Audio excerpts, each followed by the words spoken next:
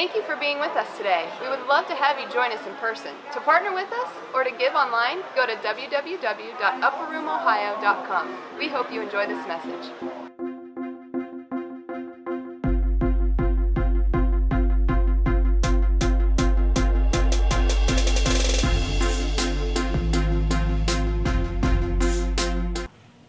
I think this is what happens when you hear a sermon that not all suffering is bad. It gets you ready. For those of you who don't know, I live in Brookville. My family and I live in Brookville. And I was really struggling. Aaron asked me to speak this morning, and I really was struggling with what I was going to talk about. I wasn't even sure I wanted to talk about the tornado because I've seen so much of it. I'm kind of tired of seeing it. But I do feel like it was for such a time as this that God's put me into this. So I normally like to get really prepared and make a lot of slides and pictures and videos, and I don't have that today. I'm just going to speak from the heart and just kind of tell you where we are and what's going on. So to start things off, everybody who was affected probably has some story. There are probably a lot of stories in here. And I know that there are some people in here that were probably not touched at all by it, and some that were very much touched by it. And so I'm keeping that in mind. And we were probably a mix of both. Monday night, Angie and I, we were asleep, and our oldest daughter, Grace, comes in the room and wakes me up and said, "Dad, all my friends are texting saying there's tornadoes happening." And now I thought, this is probably just a bunch of teenagers overreacting, probably not a big deal. And so all right, let me check. I go down, and I don't sleep with the phone by my bed, so you can call me all you want. I will not answer. But I go down, and I check the phone, and sure enough, there are tornadoes happening. Not tornado watches, tornado warnings. And so we've got a tri-level, and my son sleeps downstairs, so he's in a good spot anyways. I get the girls and Angie and bring them all downstairs, and watching the phone and see the storm pattern, and we hear the tornado sirens go off. And we wait, and it seems to pass over, and we think, oh, good. And we go back up, and we go back to bed. Next day is the last week of school.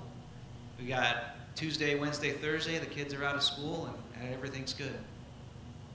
So I get up in the morning, and there's a message on my phone, and it says that the school is canceled. The roof had been ripped off of our school completely. And so later that day, we found out school is actually done. There is no last week of school. Last week was the last week of school. You didn't know it. And so we have a friend of my youngest daughter who often stays with us. She stays with us after school. And we know that both of her parents would need to go into work, so we called them and said, hey, if you want to bring her over, feel free. And they brought her over, and they told us their story. They lived, we found out we were about a half a mile from where tornadoes hit us. The school is actually a mile and a half from our house.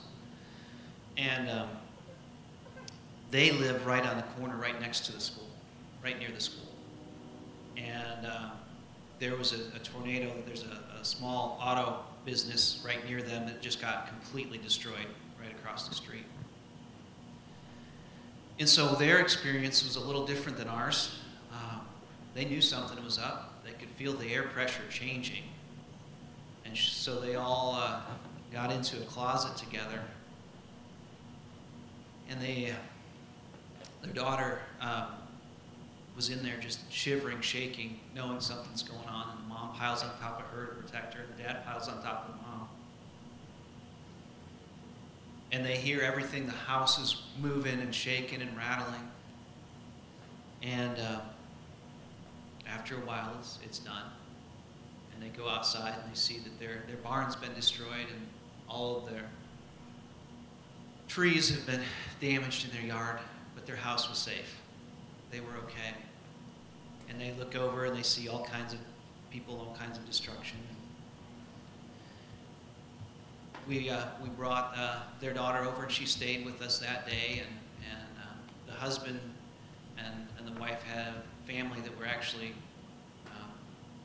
right off of North Dixie, and their house was very badly damaged, and so they spent the day over there. I went out that morning, didn't really know how bad things were. I was going to drive Uber in the morning. I got several calls. I went into Trotwood and found I had to take about 4 or 5 different routes to get to a pickup because there were so many roads closed. And there were power lines draped over the roads and trees falling in it. Saw several houses just torn up and telephone poles split in half and splintered. And it was just shocking. And I picked one of my rides up, and they called somebody. They're on speakerphone, and all they can say to each other is, "I can't believe that just happened. I can't believe we were in a tornado. I can't believe that just happened," over and over and over and over again. And you're driving around, and you're seeing all these different places. And so, we come back to Brookville, and we know that it's been hit, but it's different when you live in it. So for those of you who've lived in it, it's different when you go and you serve a place than when you live in a place and you drive by the places that you see every day that you're used to seeing as standing there as structures. And every time you turn around a corner, you're wondering, was this place hit? Was this what happened here? What was torn up here? And these beautiful homes and these homes that are not as nice, it didn't discriminate. They're just different places got hit, different places got pulled apart.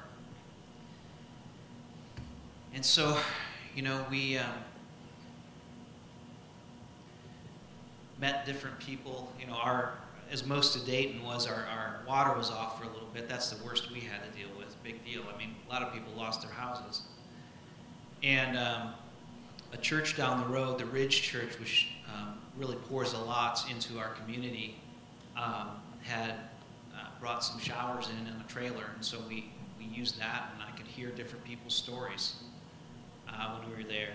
And there's an area in Brookville, it's called Terrace Park, a little neighborhood that got hit the worst, and it's just houses were leveled and flattened and piles of splinters, and amazingly, no serious injuries. Amazingly. We heard stories of people who were in a bathtub and they watched the roof go off and they're still there, solid, alive. I talked to a man who, he and his wife and I think their adult daughter knew the storm was going on, and they decided they wanted to go outside and watch. Not a good idea.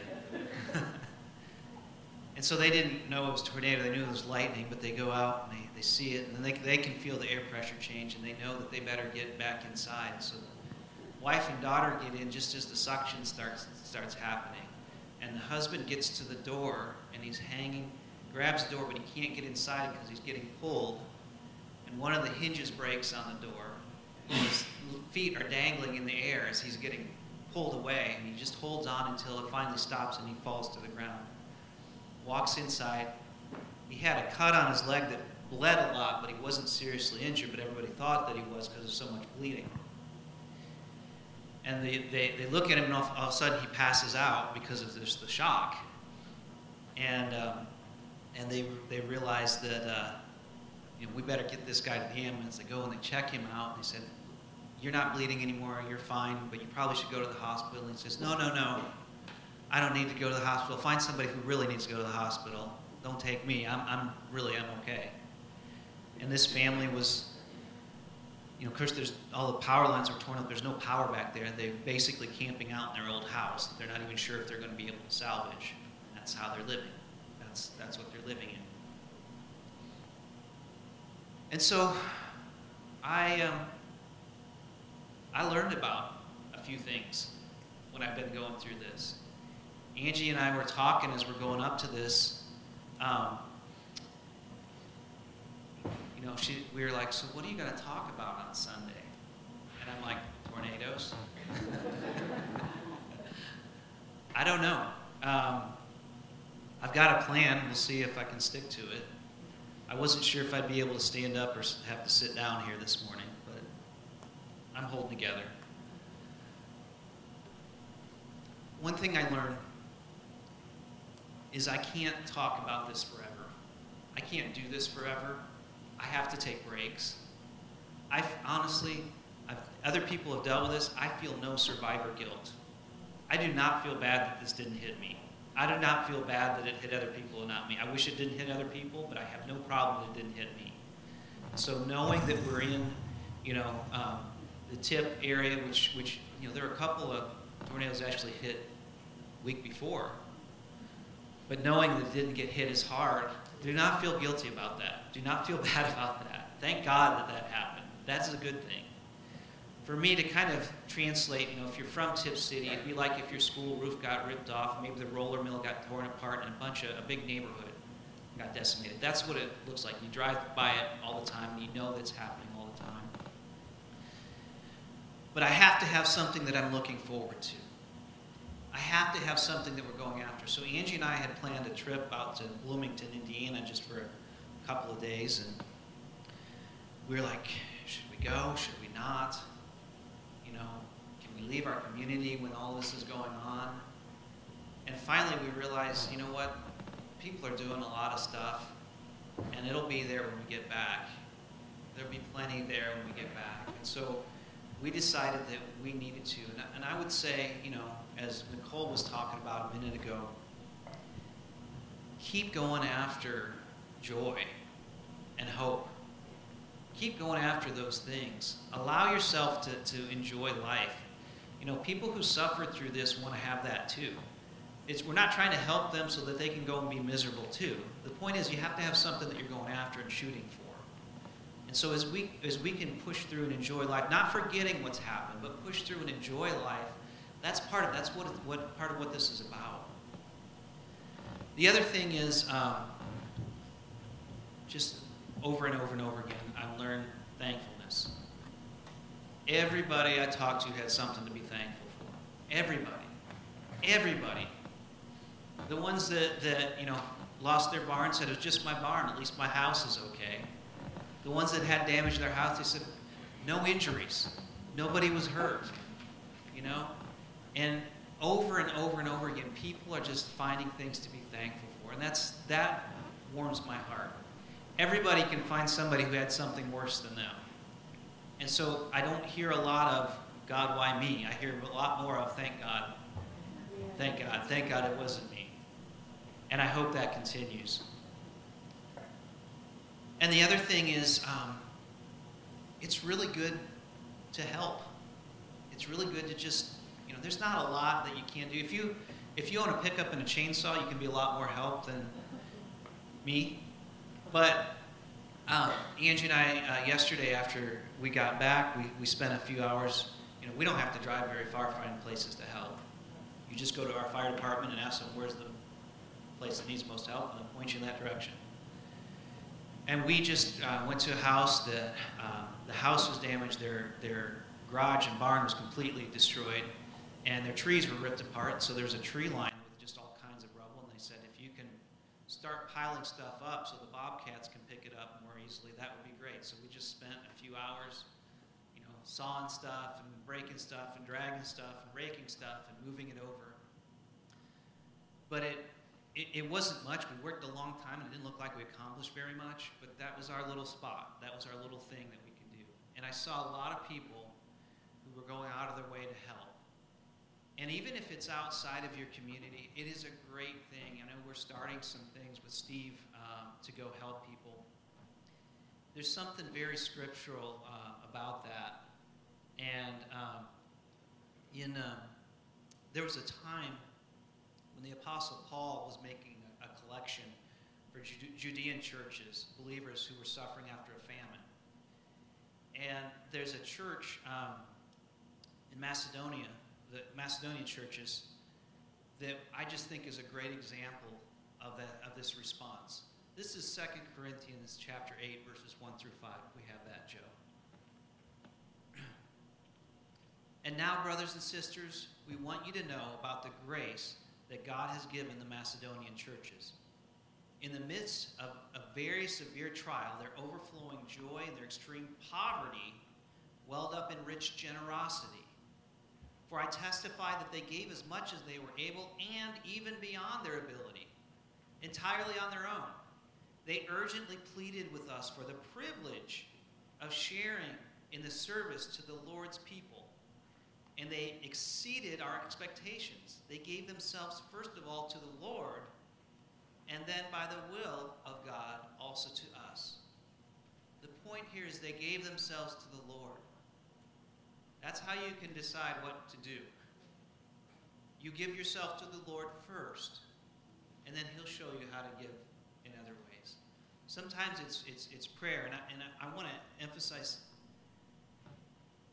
we have this saying, we say, well, I guess all we can do is pray, as if that's not that much.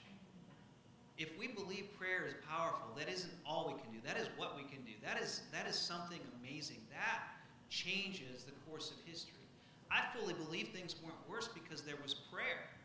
Because prayer was happening before all this happened. So I was thinking about this, and I thought, you know what, I probably should tell you a few things not to do when tragedies hit. These are some of my pet peeves, some of these things that I know are not helpful. And honestly, I don't see a lot of people doing these, but I wanted to remind you anyway. One thing is, don't misuse the book of Job. Okay? Don't go through and say how bad things could be because it happened to Job. Job is a great scriptural example that we don't understand everything that's going on. That's really, Job is the question. Jesus is the answer. Okay? It isn't that we ignore the book of Job, but I don't want to draw out too much theology out of Job because I want to draw my theology from Jesus. Job shows what happens when there are things going on behind the scenes that Job never knew about. And people will quote the book of Job, not realizing that many of the things that they're quoting to try to use as proof of something were actually Job's friends speaking to him, who were corrected later on when God said, you guys are wrong. So don't take things out of context. The other thing is that you can pull out of Job is that you maintain God is still God and He is still good in the end. Whatever you go through, whatever happens, whatever you see, whatever you don't understand, whatever's going on in your life, God is still God and He's still good. The other thing I want to caution you against is seeing this as a sign of the end times. Oh, Jesus is coming back soon. We just had tornadoes. Jesus might be coming back soon, but that doesn't prove it. And Bible soon is different than my soon. I would hope He doesn't come back too soon because there's a lot more to be done. There are a lot more people that need to know Him. If we carry a theology that says Jesus is coming back soon, then why bother cleaning up? We have to have vision to move forward. We have to have vision to prepare something for Him when He does return. Too many times people get caught up in this Jesus coming back soon thing and they forget that there are needs today. There are things that need to happen right now. Don't get lost into that. Matthew 24:36. Jesus is talking about the end times. Do we have that? Matthew 24:36. There we go. But the day and the hour no one knows, not even the angels in heaven, nor the Son, but only the Father. Father God's the only one that knows. Now, we can read some signs and times and that kind of thing, but we have to keep an eye out. I do not want to live my life any different if I know Jesus is coming back soon or later. The only reason I clean my life up is because I think He's coming back soon. I have an inferior relationship with Him. I want to have vision that I'm living for Him, whether He's coming back in 10,000 years or tomorrow. I want to live toward Him. I think a lot of times people say Jesus is coming back soon to get you scared, that you're worried He's going to come back soon so that you'll change your life. And then when you find out it's taking a while, you're like, well, that wasn't worth it. I'll just go back to my old ways.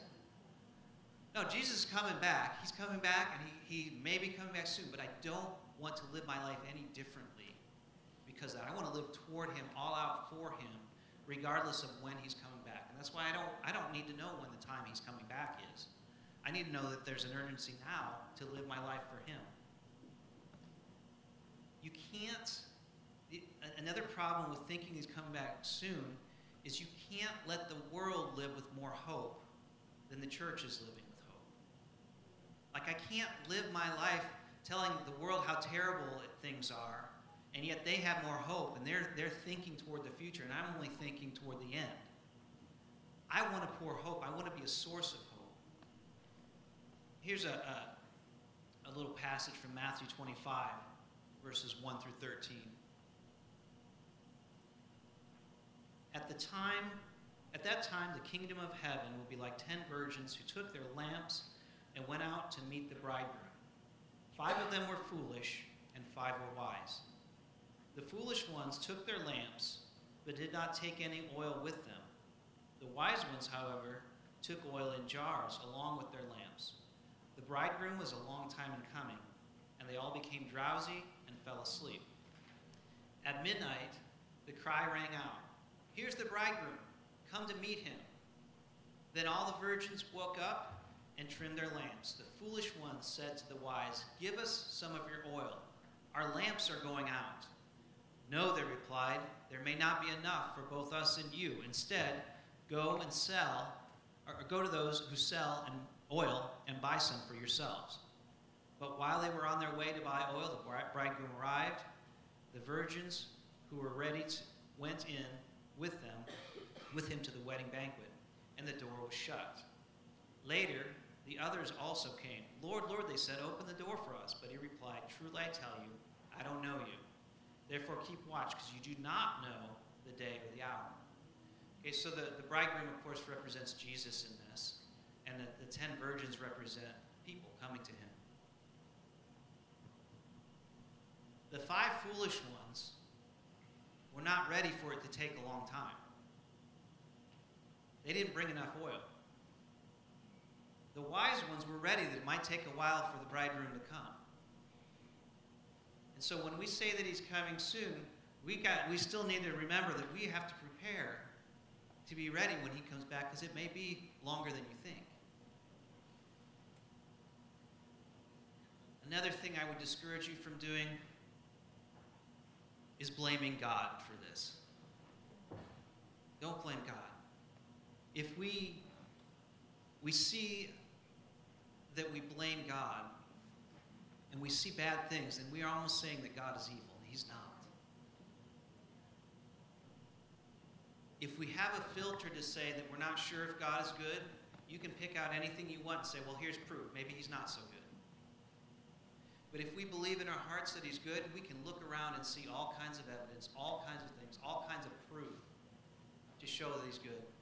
You know, what would have happened if the kids were in school when the tornado hit? When it hit our building? You know, we can look around and say there's no loss of life. If you will ask Jesus to show you where he is and where he was, he will show you.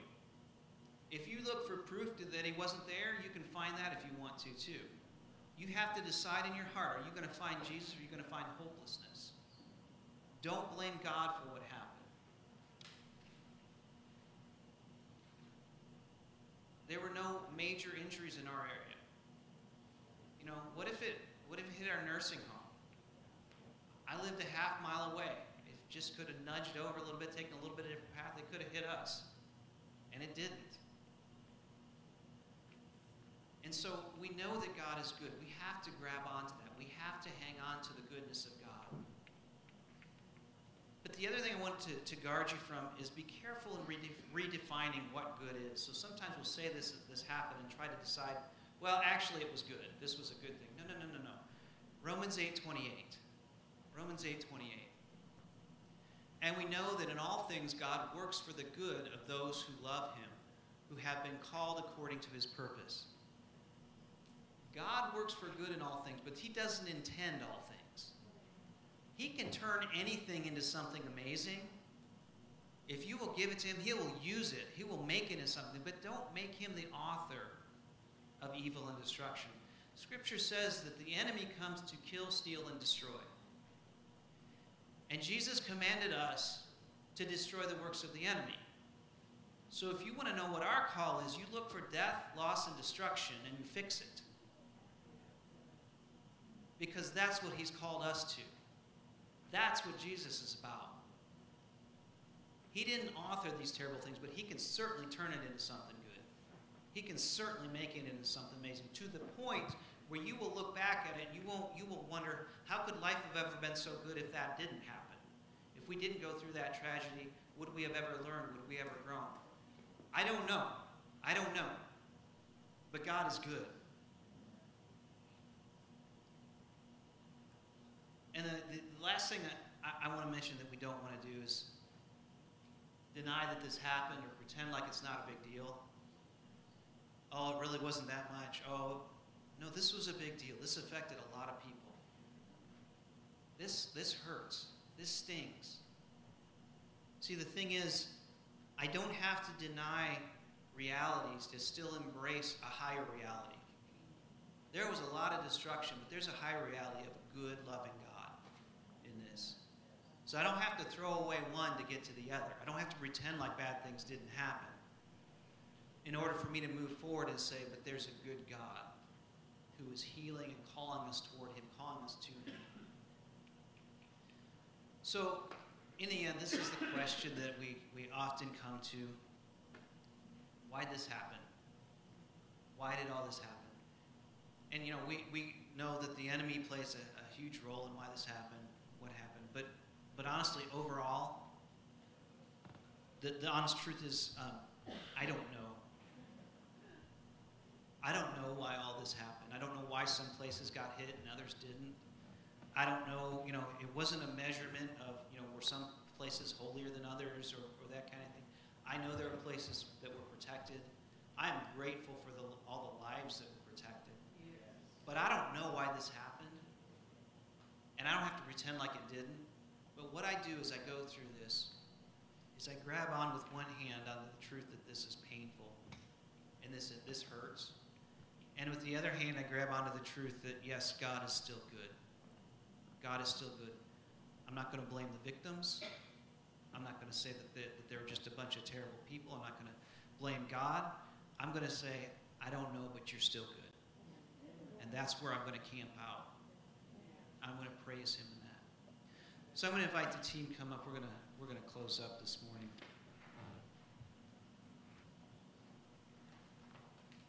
I'm going to ask you guys to stand with me.